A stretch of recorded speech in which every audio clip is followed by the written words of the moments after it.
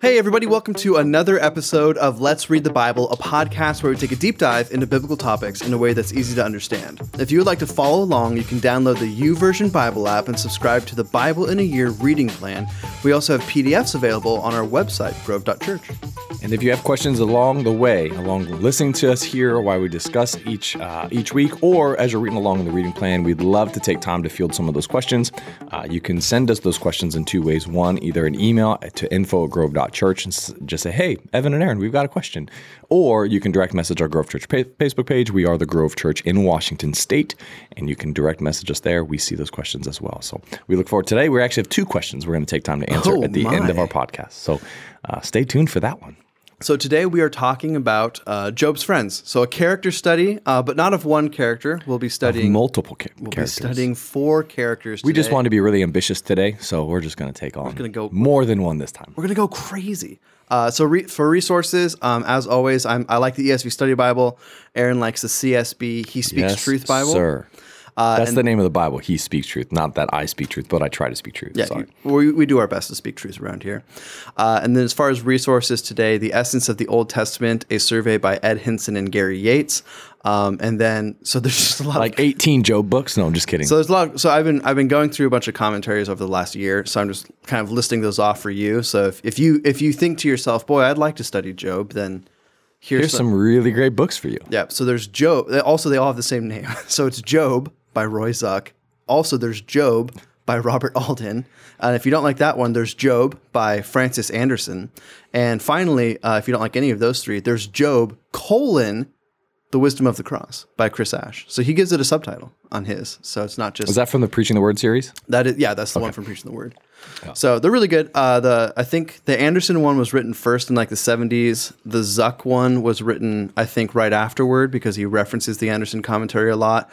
And then Robert Alden is like in the 90s. And then the Chris Ash one is from like, I think the 2010s or the early 2000s. It's more recent in the last decade or so. So there you go.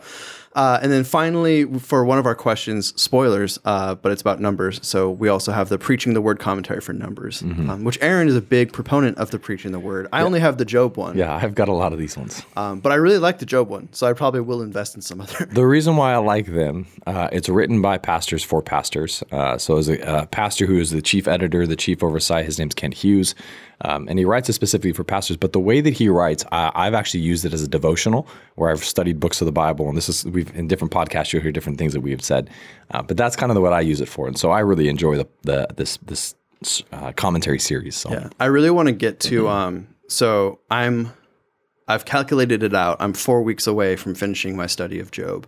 Wow. So now it's like... light at the end of the tunnel, bro. Exactly. With all the books, there's like just a pinch of pages at the end that I'm going through. But I want to do like a gospel next because I've spent so much time in just like pre-Christ that it'd be fun to do. Like maybe I'll do John or something. Did you take any gospel classes in college?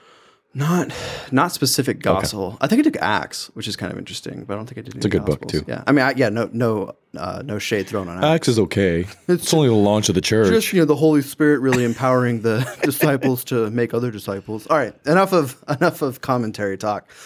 So today we're talking about Job's friends, and I guess the first question would be, well, why? Why would we talk about Job's friends? And I think the mistake that we make when we talk about and read Job is it kind of goes something like this, right? Once upon a time, there's a man named Job. Job was blameless and upright before God.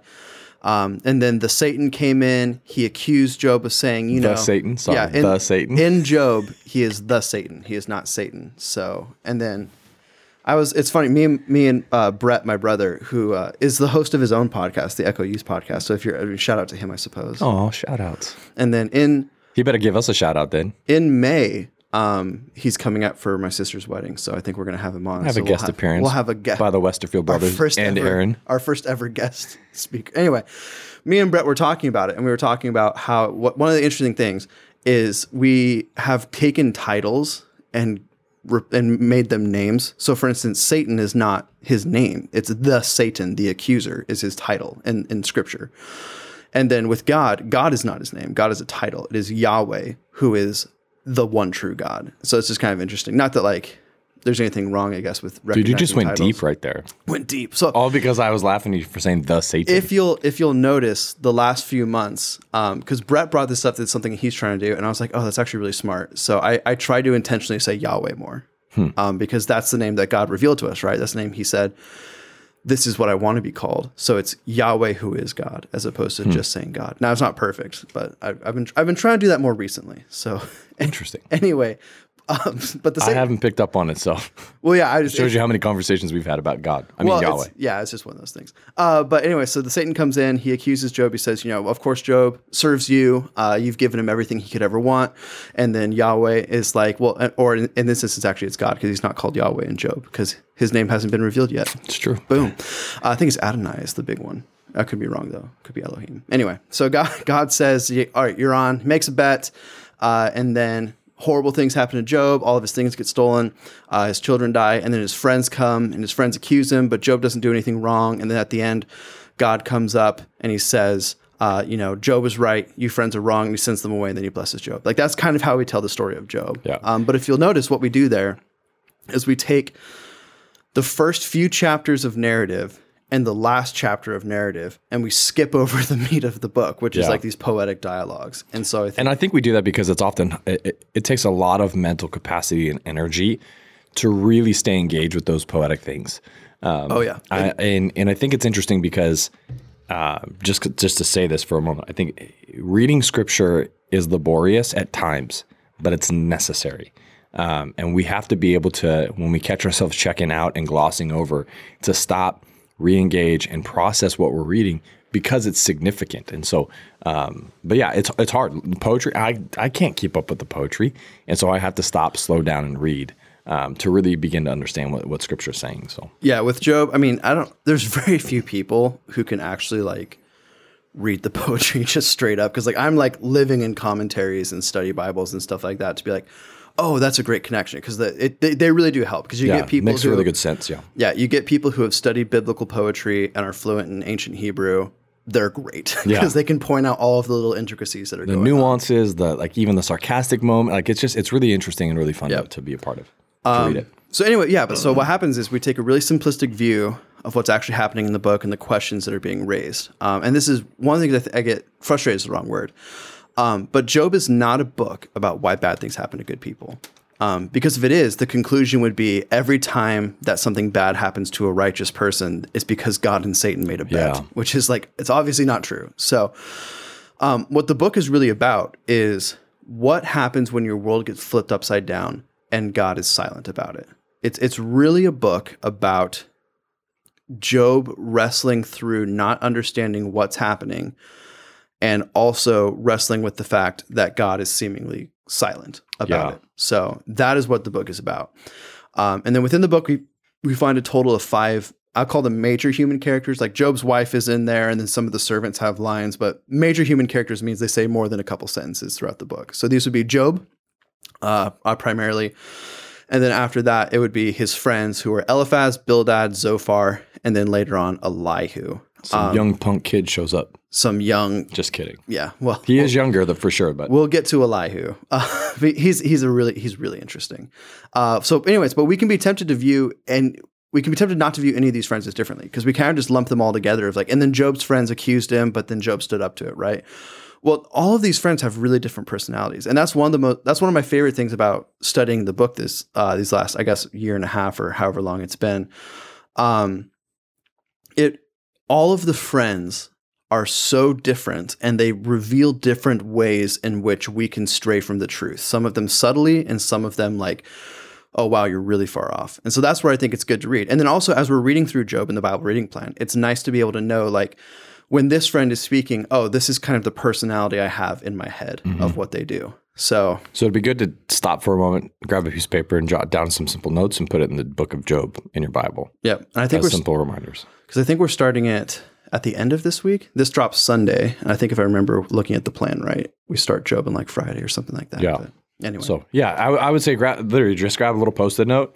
And as we're working through these, write down the names of the friends and put a little something about who they are and where they're coming from, because I think that's going to enhance the conversations that are happening. So just a little tidbit for you. Okay. So let's start off with a couple things that all of the friends have in common, or at least most of the friends.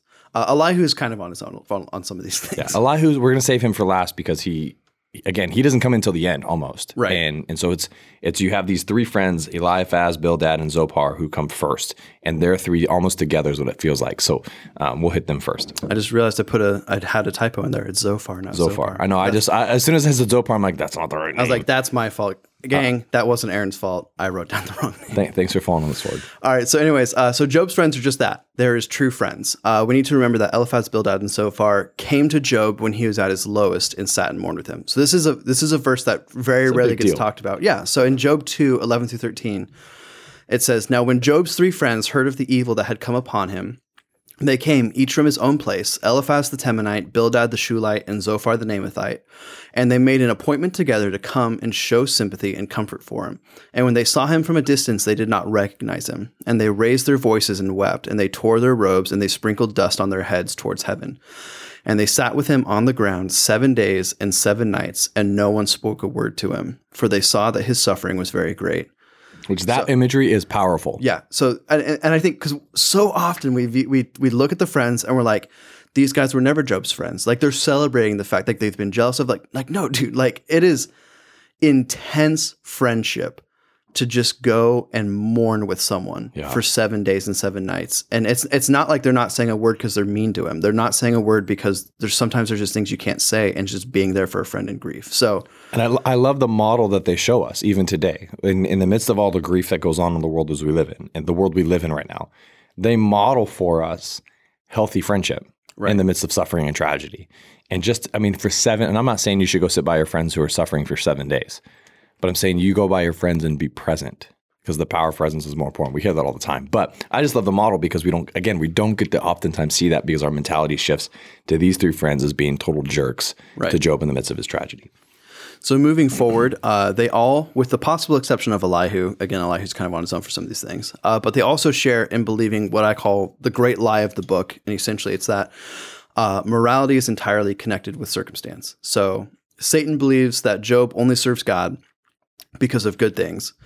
So in other words, that the reason Job is moral is entirely because of his circumstances. The three friends believe that because suffering has come onto Job, it must be an indicator of sin in his life. So in other words, they also believe what Satan believes. They just believe it in kind of the flip side. Mm-hmm. So that all goes on. They're all operating under the assumption that there's a disconnect between Job's claims of innocence and his present suffering. But the other important thing to recognize is Job is also operating under that assumption. Because a lot of times we think when we read the book of Job, we think of Job as having like this deep understanding of what God is doing, and the friends don't. Well, no, they all don't understand what God is doing because Job also thinks that because he's lived a righteous life, he doesn't deserve the sufferings that have come, and that's his stance as well. So it's our stance, right? We wrestle with the same thing. God, have I not been good for you? No, it's true. So they all operate under that assumption. And then finally, this is something just recently I was thinking about. This is a little bit nerdy, but I want to dive into a little bit. Job really almost perfectly mirrors ancient Greek tragedies and later on like Shakespearean tragedies. But was written well before any of them. But what's interesting is if you take all of the scenes involving God out of the book, here's the story, right? There's a wealthy man and everything is going right. And then all of a sudden things start to go terribly wrong. And when you look at the Shakespearean tragedies in particular, but also it's in the Greek ones too, with like, they all have fatal flaws, right? Mm-hmm. So like with Othello, it's that he's hot-headed. With Hamlet, it's like the opposite, where he just like can't make up his mind to do anything. With Romeo and Juliet, it's that they're young, and it's kind of it's a story about just kind of the I can't think of the word. The stupidity of youth, I guess, is what I'm going to have to say, but I can't think of the word I'm actually thinking. But it's similar to like The Graduate. The ignorance of youth. Yeah, I can't think of the word. But anyway, so they all have these fatal flaws and things keep getting worse. And what ultimately ends in that character's demise is the fact that they don't grow. Mm-hmm. So in comedies or in movies, or not movies, in stories where things go well, the reason they go well is because the character experiences growth. They go through a character arc. In tragedies, they don't go through character arcs. So the reason they fail is because this fatal flaw they have never gets corrected. taking God out of the equation, Job could very easily be a story about a man who refuses to repent. And that's his fatal flaw. Job's fatal flaw could be that he has this secret sin in his life. He's refusing to repent of it. And his friends are desperately trying to get him to do it. So, and again, that's not what happened, because we know that Job didn't have this fatal flaw, there's something greater going on, and God eventually reveals that. So the friends are wrong to do what they do, but to view it from their perspective, they think they're right. Yeah. And they think they're trying to protect their friend from ultimately his own demise. And that could very easily be the story as well. So that's kind of what I want to talk about. So again, Job's friends are wrong, and I don't want to sugarcoat that. But I do think we misunderstand the friends a lot, because we just immediately bury them. So with that being said, let's get into the friends. So each of them are kind of different. I like it. So Eliphaz is the first to speak. It could be Eliphaz as well, but I've been saying Eliphaz for a long time, so that's just what I'm going to go with. We'll say Eliphaz. I could be. I'll concur with you. I could be totally wrong, though. And I call him the good man who was wrong. So Eliphaz is the friend. He's most obviously of the first three friends, the one who seems to most genuinely care for Job. And yet he eventually joins in the same attacks of the other two friends. And so what we'll see is and this is very real, it's very real to conversations that we have in real life, right?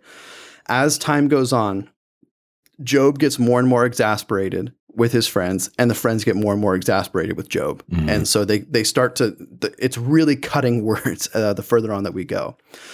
But in the beginning, Eliphaz is incredibly gracious with Job. It's also possible, and this is something I think I read in the Chris Ash commentary, but I actually kind of just choose to believe this, even though it's very open-handed and there's not really evidence one way or the other.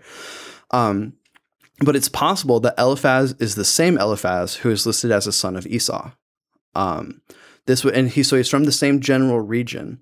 And this would actually make sense for when Job takes place, because it would take place, if that's the case, and that's who this Eliphaz is, that means it would take place about the time when Jacob and his family leave for Egypt to escape famine. And so Job is just another one of the God-fearers, we'll tell them. And then Eliphaz, being connected with Esau, whose father was Isaac, would also obviously have a deep understanding of who God is. Yeah. So kind of interesting. Yeah, it's interesting for sure. I remember we were talking about this when you were first working through the study and different things, and it was really interesting, really intriguing to see just even that simple connection through that. Whether it's accurate or not, I don't know if we'll ever really know, but it is intriguing to see some connections and some pieces. Right. So yeah, very open-handed. It could very easily not be true. I just kind of like to think it's true. So that's just where I'm at. Yeah, because selfishly, it's kind of a fun thought to think it's true. Yeah, it's kind of like the believing that Barnabas is the rich young ruler. There's like a little bit of evidence of that, but not really. But it's kind of I don't know if I've ever heard that. Really? That's a different thought. But anyways. Yeah. So one of those things. So his introduction shows great respect for Job before he launches into his advice. So in Job 22, 4 through 11, this is Eliphaz first speaking here. Hold the phone.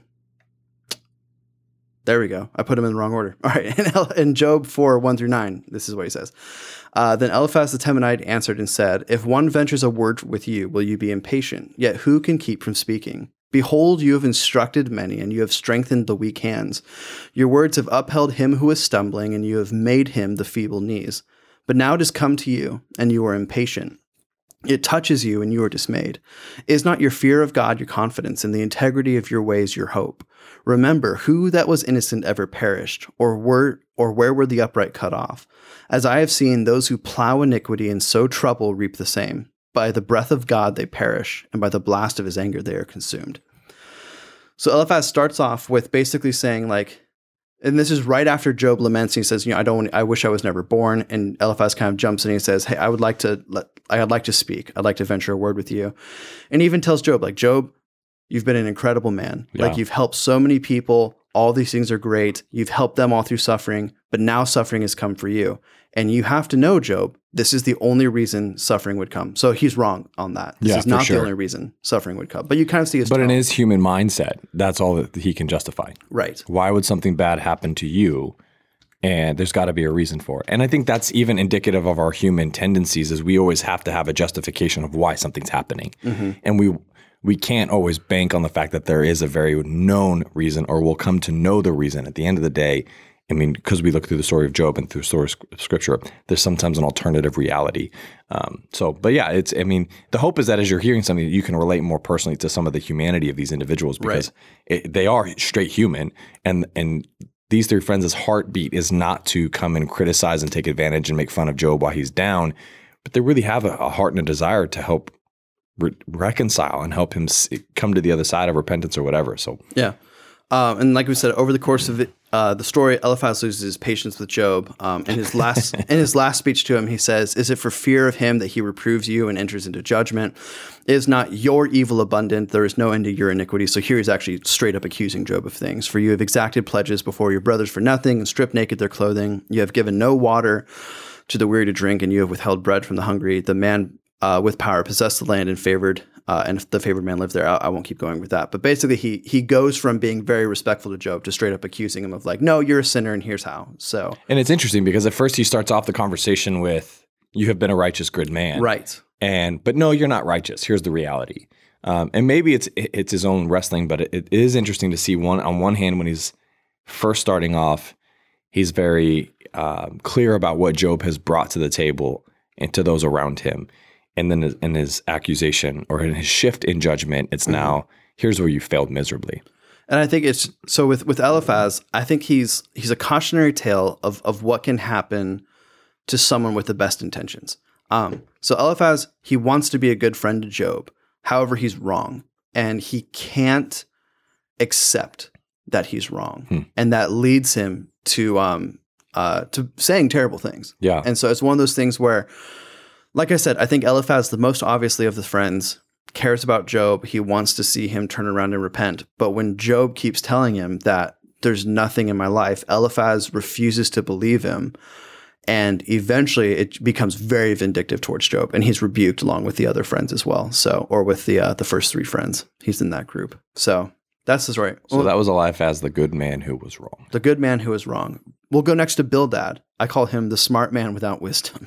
And so, and all of these, it's funny because like all of these characters are like convicting for me in different ways. Because like you can think of like with Eliphaz, like, well, where in my life have I had the best intentions, but I refuse to like either believe friends or refuse to see where God is prompting me. And with, there's the old saying, the road to hell is paved with good intentions, right? This whole idea of, or the way, there's a way that seems right to a man, but in the end it leads to death. Yeah. Like sometimes you have to look at a power above you. And then Bildad, the smart man without wisdom, he's the next friend of Job's to speak. We also know that they speak in order of age. So Eliphaz is the oldest, Bildad is the next oldest, Zophar is next, and then Elihu waits for all of them to finish completely speaking, and then he speaks. Because he's the youngest. Yep. And that's cultural. That's age has authority. They have priority and presence. Right. That's the right word. So that, I mean, we see that even throughout ancient history. We see that throughout biblical history.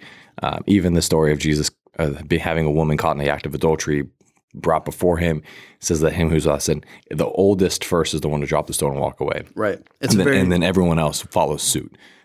It's a very ancient Semitic thing to go. It's a big deal. Age. Yep. So he is less gracious than Eliphaz, although he's certainly not the least gracious, because we'll get to Zophar. Zophar's a bit of a anyway. He also makes many of his appeals to the wisdom of the past. So Bildad appears to be a well-educated man, or at least he's someone who's well aware of the philosophies of his ancestors. So when you go through and you read about Bildad, it comes up a lot where he'll just kind of reference as our fathers tell us, or as all these different things. So and it's funny because I didn't say it in the Eliphaz part, but Eliphaz is more of a mystic a little bit. Like he talks about this dream that he had, and he's like, Job, like, I think God's revealing truth. Here's this dream I had. And then the next section, Bildad, he never references any like God directly speaking to him, but it's very much about just kind of what has been written. Interesting. But yeah, so in his first speech, he says, "For inquire, please, by bygone ages, and consider what the fathers have searched out.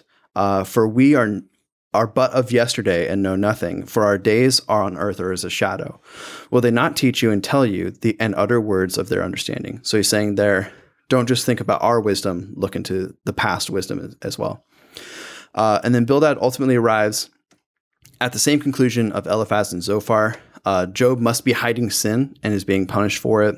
He also gets more and more harsh as time goes on. It just happens with all the friends. And then you get a sense while reading that as the conversations continues, both Job and the friends become more and more exasperated. So we already talked about that, but that's kind of what happens. So Bildad, he's kind of this middle ground between Eliphaz and Zophar. He's not like the complete jerk that Zophar is, but he's also not nearly as gracious as Eliphaz is. And then you get this idea of, like when you're reading the Bildad passages, just kind of think of someone who maybe showed up with like his stack of philosophy books. Not that this actually happened in real life, but he's clearly very aware. Very well read. Exactly. Of all this ancient wisdom. That's what makes him a smart man without wisdom. So that's Bildad, the smart man without wisdom. Next up, we have Zophar. I call him the brash man who knew he was right. That's awesome. So he's incredibly brash, but he's also like, he won't be moved off his opinion for everything. And he kind of goes in guns blazing and never tones it down.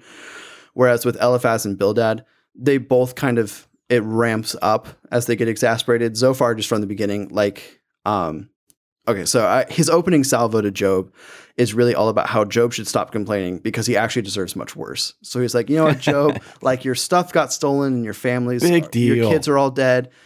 You deserve so much worse. Like he just doesn't have any tact at all.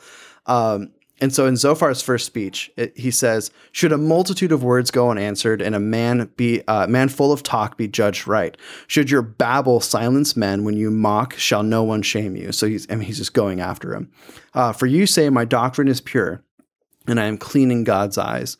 But oh, that God would speak and open his lips to you, and that he would tell you the secrets of wisdom, for he is manifold in understanding. Know then that God exacts of you less than your guilt deserves. So basically he's saying, like, Job, you keep saying you want God to answer you. I hope he does, because he's going to tell you how wrong you are. And how, like, that's kind of his shtick. And so here's an interesting note, though. Zophar is the only friend who is silenced by Job. So there's 3 cycles. So it's Eliphaz speaks, Job replies, Bildad speaks, Job replies, Zophar speaks, Job replies, and then Eliphaz speaks again. And that's one cycle. So there's 3 of those cycles where each of the friends speak and then Job replies to them. In the 3rd cycle, Eliphaz speaks, Job replies, Bildad speaks, Job replies, and then Zophar doesn't speak. And what's interesting is when you look at what's going on before, the dialogue section between Job and Zophar in their second speech, it has to do with the wicked suffering. So in Zophar's second speech, he makes the point that the wicked always suffer. He's saying, Job, when you look out into the world and you see people suffering, they're all wicked. And the people who are wicked before God and they don't worship him, they all suffer. And then Job's reply to Zophar is basically like, what are you talking about? Like, look in the world. And he's essentially saying, like, you can see the wicked prospering everywhere. And like, maybe it doesn't last forever, but like, there's people who cheat their way to the top. There's people who oppress people and they're at the top. There's wicked kings. Like he kind of takes Zophar to task. And then it seems as though after that, Zophar has nothing else to say. Yeah, he gets shut up. Yeah. So Eliphaz and Bildad both make 3 speeches. Zophar only makes 2. Take that, Zophar. Take that. Some commentators try and like find a spot where Zophar's speech maybe got hidden. I don't really buy into it, but I mean, you could, like, there's a spot where like.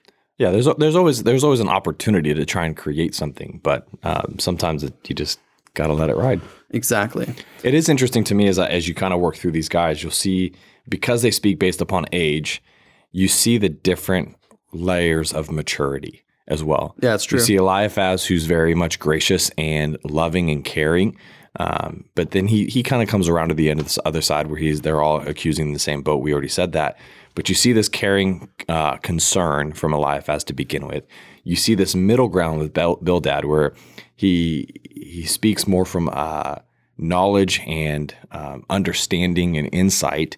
The wisdom is lacking, obviously, because of the tact, and he speaks more from a head spot than it is a heart spot. But there is this progressive journey that and I've found that as you grow and mature and develop, you actually become more gracious and soft towards people most of the time. And then there's the other side of it where I've seen different generations who are much older than me become more hard, become more rigid, and become more critical of individuals and people and places depending on the circumstances. But it's interesting to watch this progression between the 3, even 4, because we're going to get into Elihu in a minute. Right. But you just see this progression of age And I look back on my own life, 37 years old now. I see in my youth, I was very brash and I thought I knew everything and I could figure it out. Oh, yeah. And the world humbled me, and experience in life humbled me. Getting married humbled me.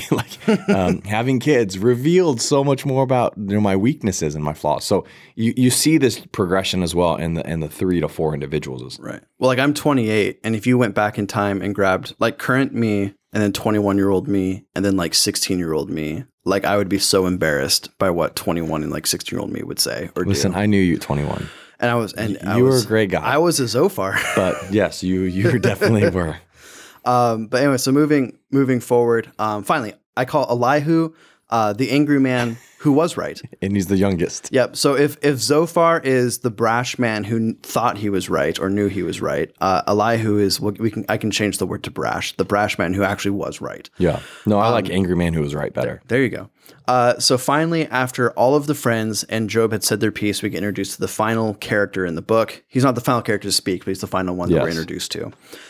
So in Job 32, 1-5, it says, "So these 3 men ceased to answer Job because he was righteous in his own eyes." So remember, the cycles are happening.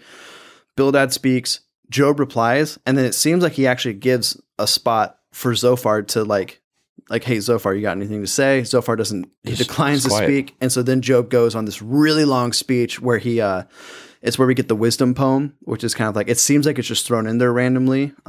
It could also, if you were making it a play, it makes sense as kind of something where the characters fade into the background and the chorus comes up and sings this thing and then they come back. But it goes there. And then Job sums up his defense. Basically says, here's what my life was. Here's what's happened to me. Here's why I don't deserve it. And then after this, Elihu speaks.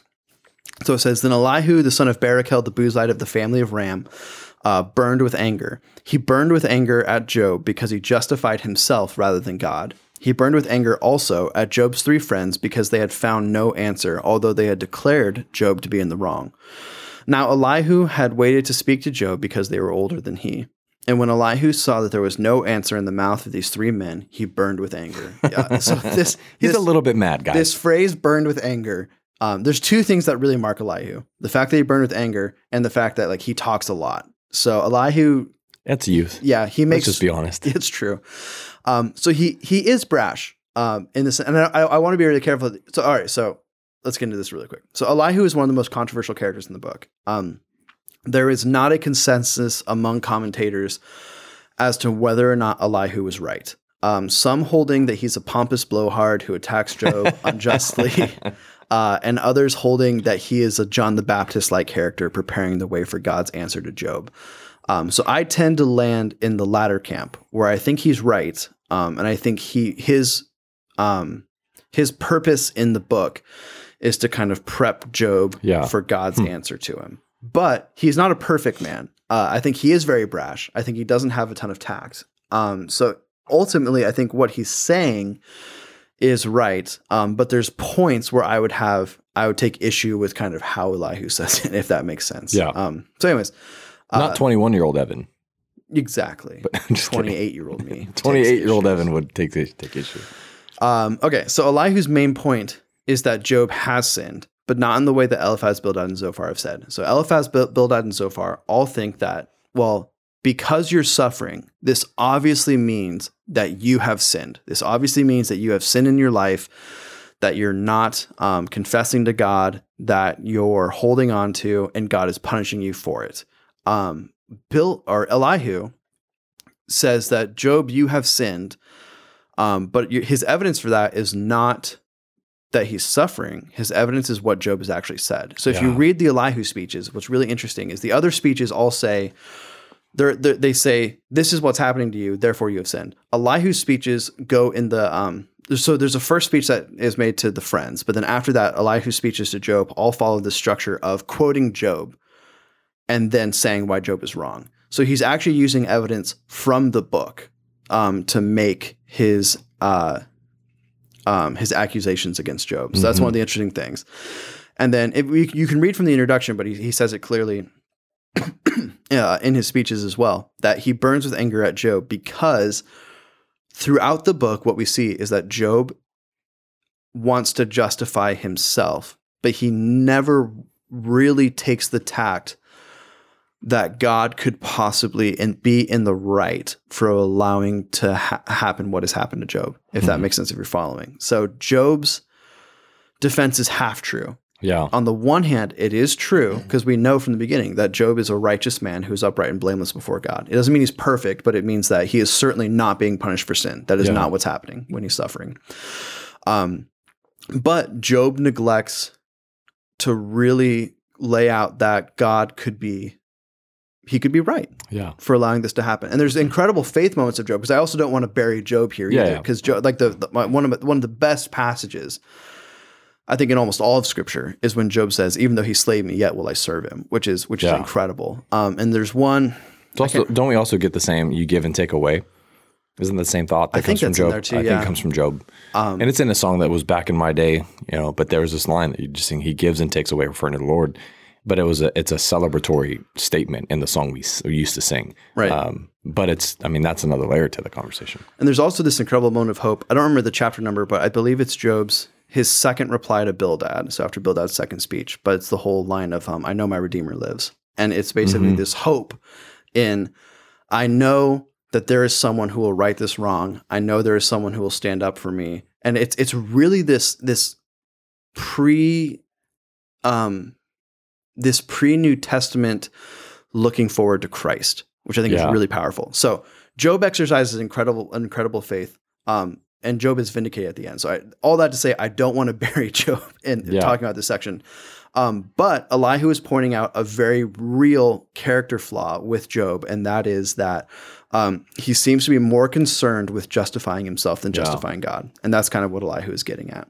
So there's this moment at the end when God vindicates Job, and he also he condemns the three friends, and Elihu is not part of either of those, and that's what kind of makes it confusing, because you would think like he would say, Job, you're righteous and good. Also, Elihu, good job. And then you three, but so you he doesn't. Guys are idiots. He doesn't do that, but he also doesn't say and you four. He says you three. So he's very clearly only condemning Eliphaz, Bildad, and Zophar. So that's where the controversy comes in with commentators. Is like, well, the book doesn't really make it explicit whether or not Elihu is right. Yeah. So my thought process really is Elihu's main point seems to be that Job is not thinking enough about God's perspective. And then God's answer to Job is essentially, look at my perspective. Yeah, right. So he's saying, the whole, where were you when I everything was created? When I laid the foundations of the earth, which is one of my favorite passages. Job is just great. Yeah. The book. Well, in that passage, God's response to Job right out the gate is, where were you? Like, that question is so deeply provoking and challenging, because it resonates and should resonate with all of us. And I would agree with you, man. I think I land in the boat that I think Elihu is the one of the four friends that's the mostly right. I love the breakdown of the different friends and seeing the different perspectives and the different parts of their arguments coming. I'd never picked up on Zophar's being shut down by Job, which I think is awesome. Like, that's interesting. But it is interesting to me that I think it shows the deep revelation of our own humanity in the midst of our sufferings and tragedy. The focus no longer becomes on what could God be doing. The focus becomes on what did I do to deserve this? And that's the tension. Even the righteous, Job was considered one of the most righteous individuals on the face of the earth at his time. Even Satan comes to God and says, hey, consider your servant Job. Or no, God says that first. Consider my servant Job. There's no one more righteous than him. And even the most righteous will face this challenge.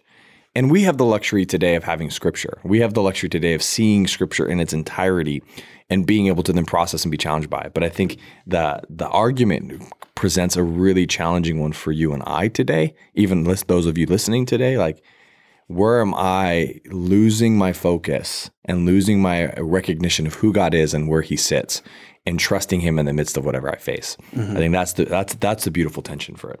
So there you go. And I have this little section at the end that I think is just kind of helpful. So like, what can we learn from the three friends? So with Eliphaz, where do my best intentions lead me astray? Yeah, is a great question to ask. With Bildad, have I allowed myself to become so puffed up with the pride of knowledge that I don't care about wisdom? That's a really good question. And then Zophar, Am I so concerned about being right that I forgot to love? And then Elihu, I would say, is the anger I feel from God. Yeah. So those are kind of the Great questions. the 4 questions that we can kind of ask ourselves in different moments. Am I being these friends in a bad way, or in Elihu's case, I'm burning with anger.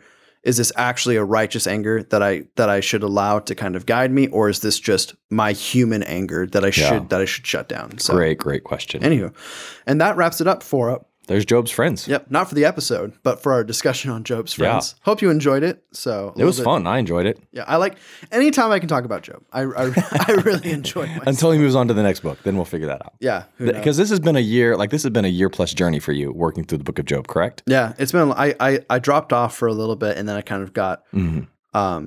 Ironically, it was kind of like the re-shutdowns of COVID that kind of got me back onto it. I was like, oh, I should start reading again. And I just kind of like have been powering through. So yeah.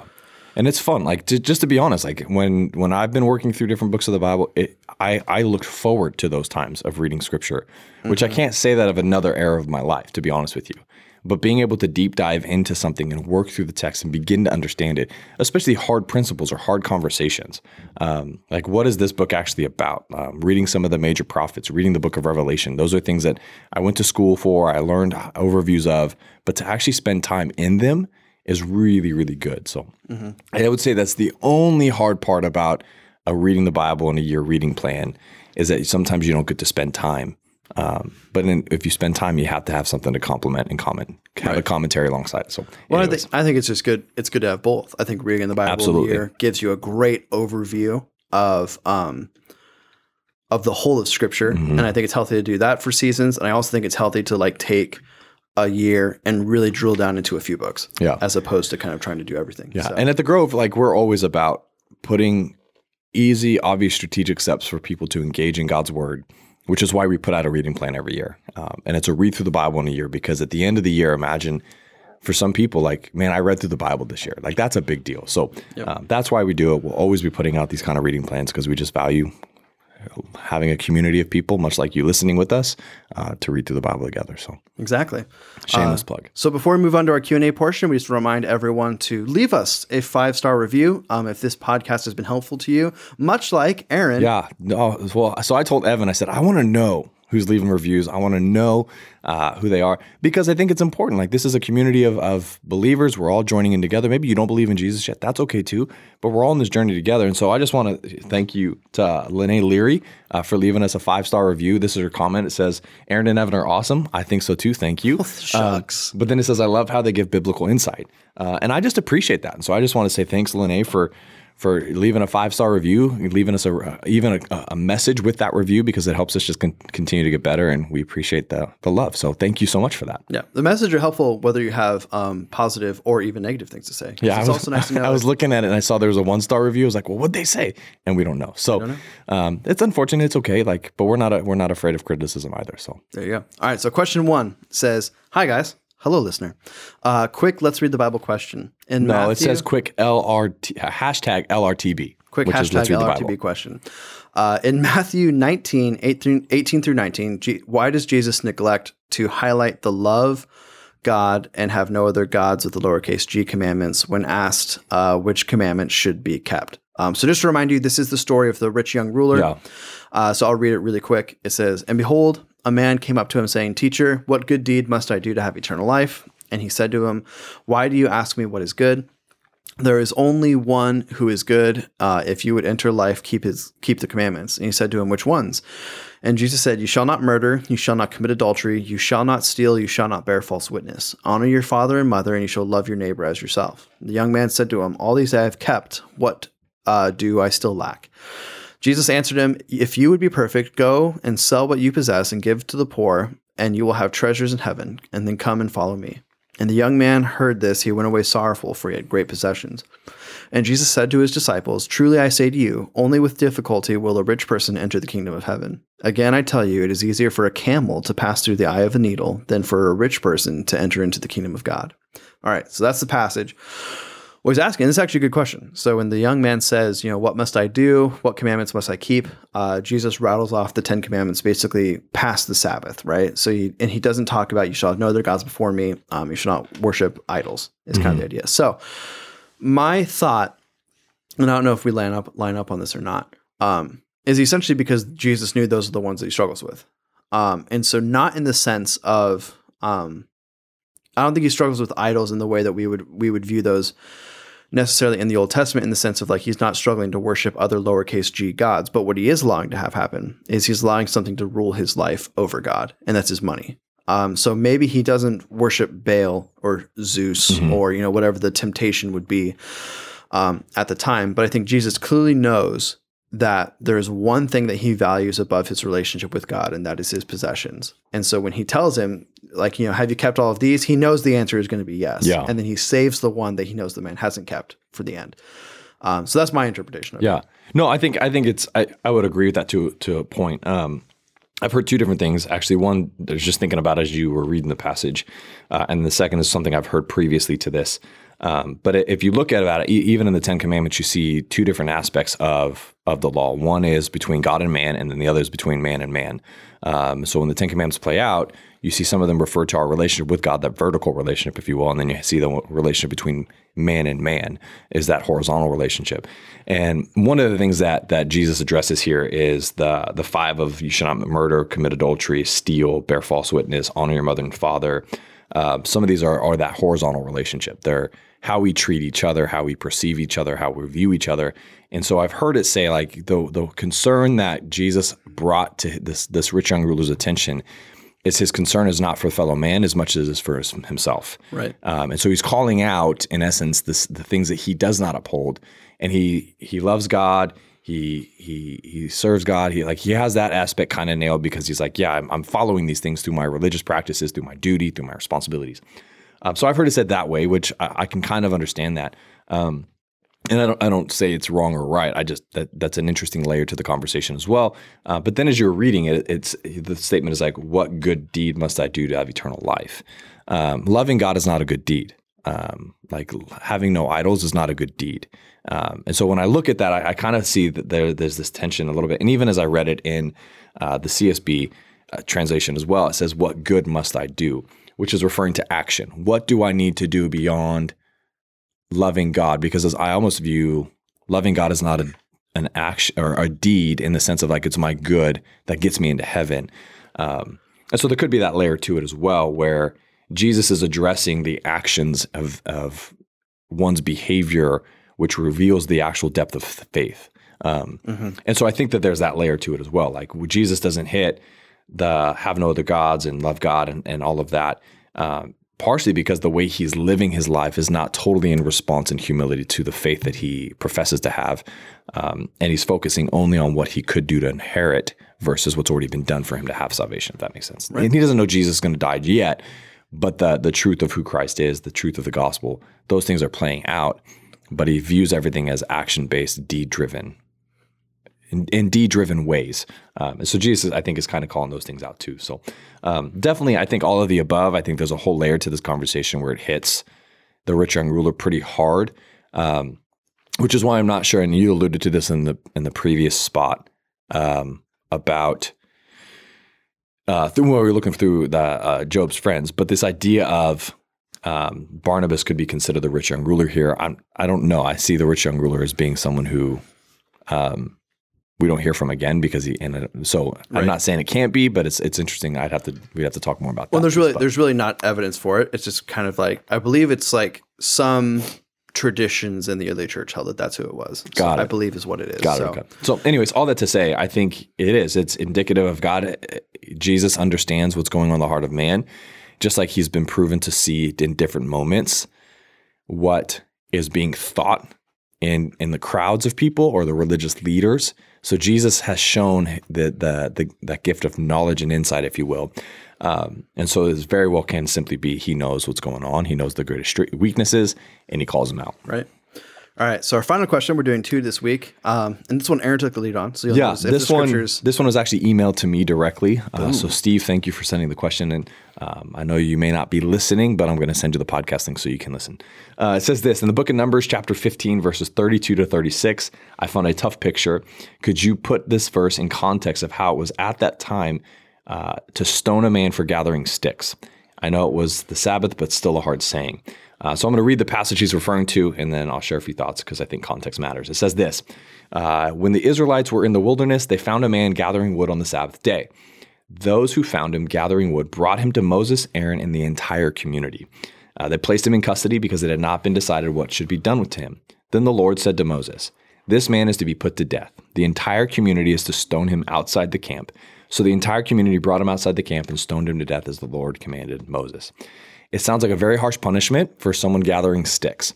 And in our modern day understanding of that, that's absolutely accurate. And I would even say in some biblical context, it's absolutely accurate. The chapter 15 of Numbers is actually talking about the idea of sin and the sins of omission and the sins of commission. In other words, sins that we don't do on purpose and unintentionally, and then sins that we blatantly do and disregard, and sins that we commit on purpose. And it says this in verses 30 to 31, which is where I say context matters. It says, but the person who acts defiantly, whether native or resident alien, blasphemes the Lord, that person is to be cut off from his people. He will certainly be cut off because he has despised the Lord's word and broken his command. His guilt remains on him. And this is from the commentary, Preaching the Word commentary on Numbers, which the tagline there is the God's presence in the wilderness. And this is what they say. This is Kent Hughes who writes this. And he says this, what follows these regulations is a case study in such a defiant, premeditated sin. A man was gathering wood on a Sabbath day. This was actually a double sin. Not only was he gathering wood, was gathering the wood itself, and therefore, not only was gathering the wood itself work, and therefore forbidden on the Lord's holy day, we see that from Exodus 35:2, but the only reason for gathering wood on the Sabbath would be in order to light a fire on the Sabbath, which is explicitly forbidden in Exodus chapter 35, verse 3. So the man was committing one sin in order to be able to commit another, a defiant, premeditated flaunting of God's commandments. And so the picture we see here is not that he's being punished to death because of picking up sticks. He's actually being punished to death because he's blatantly defying what God's law was established to be given. And so he blatantly disregarded what God established. God considers his law holy. He expects and desires holiness from his people, and he expects us to stay in obedience with his commands. And so that's the picture that we see in Numbers happening right now. There's much more going on than a guy picking up sticks on a Sabbath day. Well, it is a theme just kind of the whole Pentateuch law, that God takes holiness and obedience very seriously. Yes. So it's something that's really important for us to keep in mind as well. But yeah, it is hard. Like that passage seems like, well, why is that punishment so much for something that seems so little? But at the end of the day, it is really to show us that sin is not little. Mm-hmm. Even sin that we think, because we think of in the modern West, we're very conscious of sin against other people. Mm-hmm. So like the idea of murdering someone, well, we're like, okay, that's wrong. That's bad. Sinful. Don't do it. Right. Or the idea of stealing from someone or defaming, like all of these things we're very conscious of. But we're not really conscious of sins that are almost directly against God. Because in this instance, he's not wronging anyone around him. He's just sinning against God. But that is also to be taken very seriously. Yep. So there you go. Good question. Thanks, Steve. Yeah, thank you. So with that wraps it up for this episode of Let's Read the Bible. Just as a reminder, if this podcast has been a blessing to you and you'd like to financially contribute to the ministry of the Grove Church, you can do that on our website, grove.church. There's a give button in the upper right-hand corner, and we would really appreciate it. And then finally, we are a podcast of the Grove Church, but we are not the only podcast of the Grove Church or resource. You can find all of our other resources, including past messages and our new Life and Limb blog that just launched on our website. Evan just wrote one. I did write one. Check it out. He wrote last week's. Day will come again. Aure and Tulavar, as they say. And so you can find all of those things at grove.church. Have a great day.